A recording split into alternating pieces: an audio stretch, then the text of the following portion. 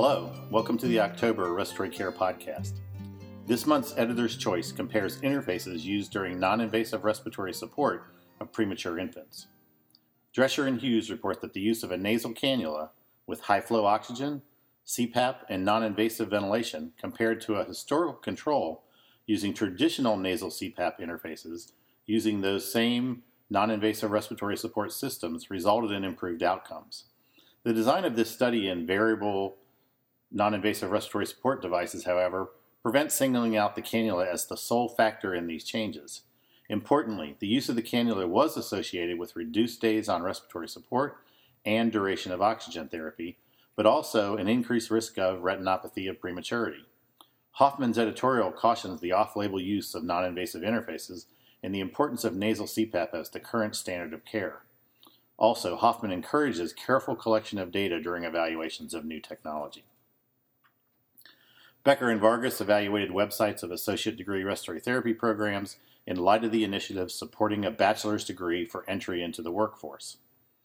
They found that fewer than half of the websites had any content related to bachelor degrees, and only a third included matriculation agreements.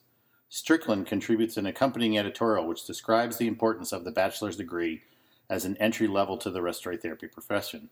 She highlights the value of educating students on the degree completion process and providing guidance towards a degree advancement program. Mechanical insufflation-exsufflation has become a standard of care for neuromuscular disease and has become more commonly used in invasively ventilated patients. The success of secretion removal is multifactorial, but expiratory flow bias may be a key factor. Volpe and others describe a bench experiment with mechanical insufflation-exsufflation, demonstrating that an optimized maneuver with an expiratory flow bias resulted in greater displacement of simulated mucus. In the accompanying editorial, Burrell et al. Detail the importance of optimizing the maneuver to ascertain the value of mechanical insufflation-exsufflation in clinical medicine. They describe the importance of flow bias and how high inspiratory flow may not only force secretions deeper into the lung, but could cause lung injury. Oliveira and co-workers describe methods for assessing respiratory muscle weakness in subjects with neuromuscular disease.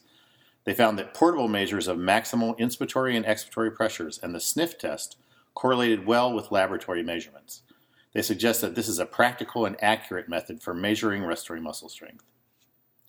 Silva and others also address the measurement of inspiratory muscle strength. They study a new system for evaluating maximal inspiratory pressure and the influence of muscle warm-up on the measured value. They concluded that 8 maneuvers were necessary to reach maximal and reliable values, and that inspiratory muscle warm-up improved subject performance. Respiratory care education and practice in the United States has helped shape practice around the world. Lee and colleagues report the results of a nationwide survey on education and practice of respiratory therapy in China. Among their findings include that a third of therapists graduated with a bachelor's degree compared to a quarter graduating from a 2-year program. Nurses with on-the-job training also provided respiratory care. They conclude that the absence of licensure and failure to recognize the value of respiratory therapy were 2 major obstacles in development of the respiratory care profession in China. Camillo and Masamune evaluated mechanical ventilation safety incidents in both the intensive care unit and general ward using data from a Japanese database.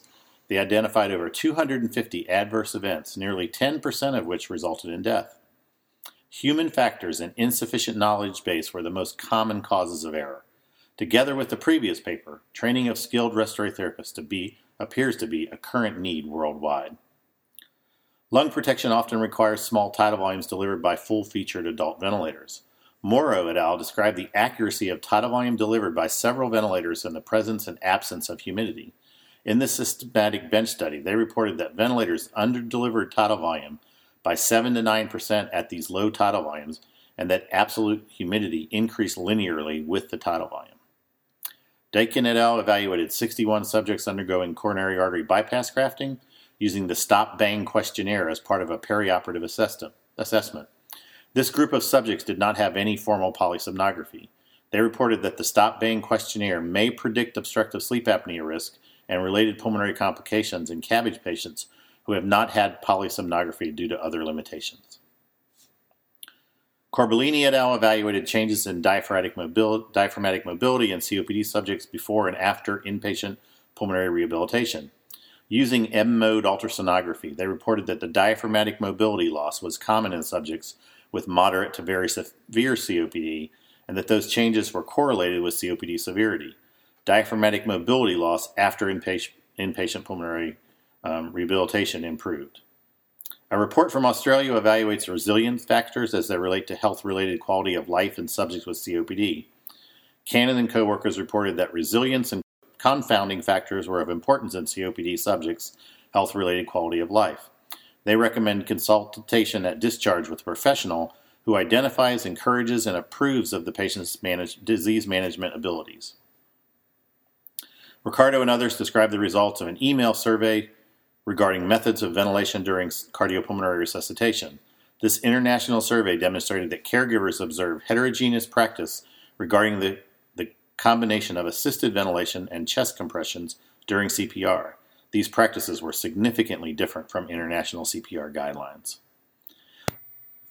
Pleasance and co-workers contribute a systematic review of nebulized corticosteroids for COPD exacerbation. Using data from 9 trials in their meta-analysis, they conclude that nebulized high-dose budesonide is an acceptable alternative to systemic corticosteroids in non-critically ill, hospitalized subjects with COPD exacerbations. We also contributed an editorial regarding the changes to the open forum and publication of abstracts from the AARC Congress. We believe that the move to online publication of abstracts will allow them to be more easily searchable and accessible worldwide. To receive the content of this and past issues of the journal, visit our website at www.rcjournal.com.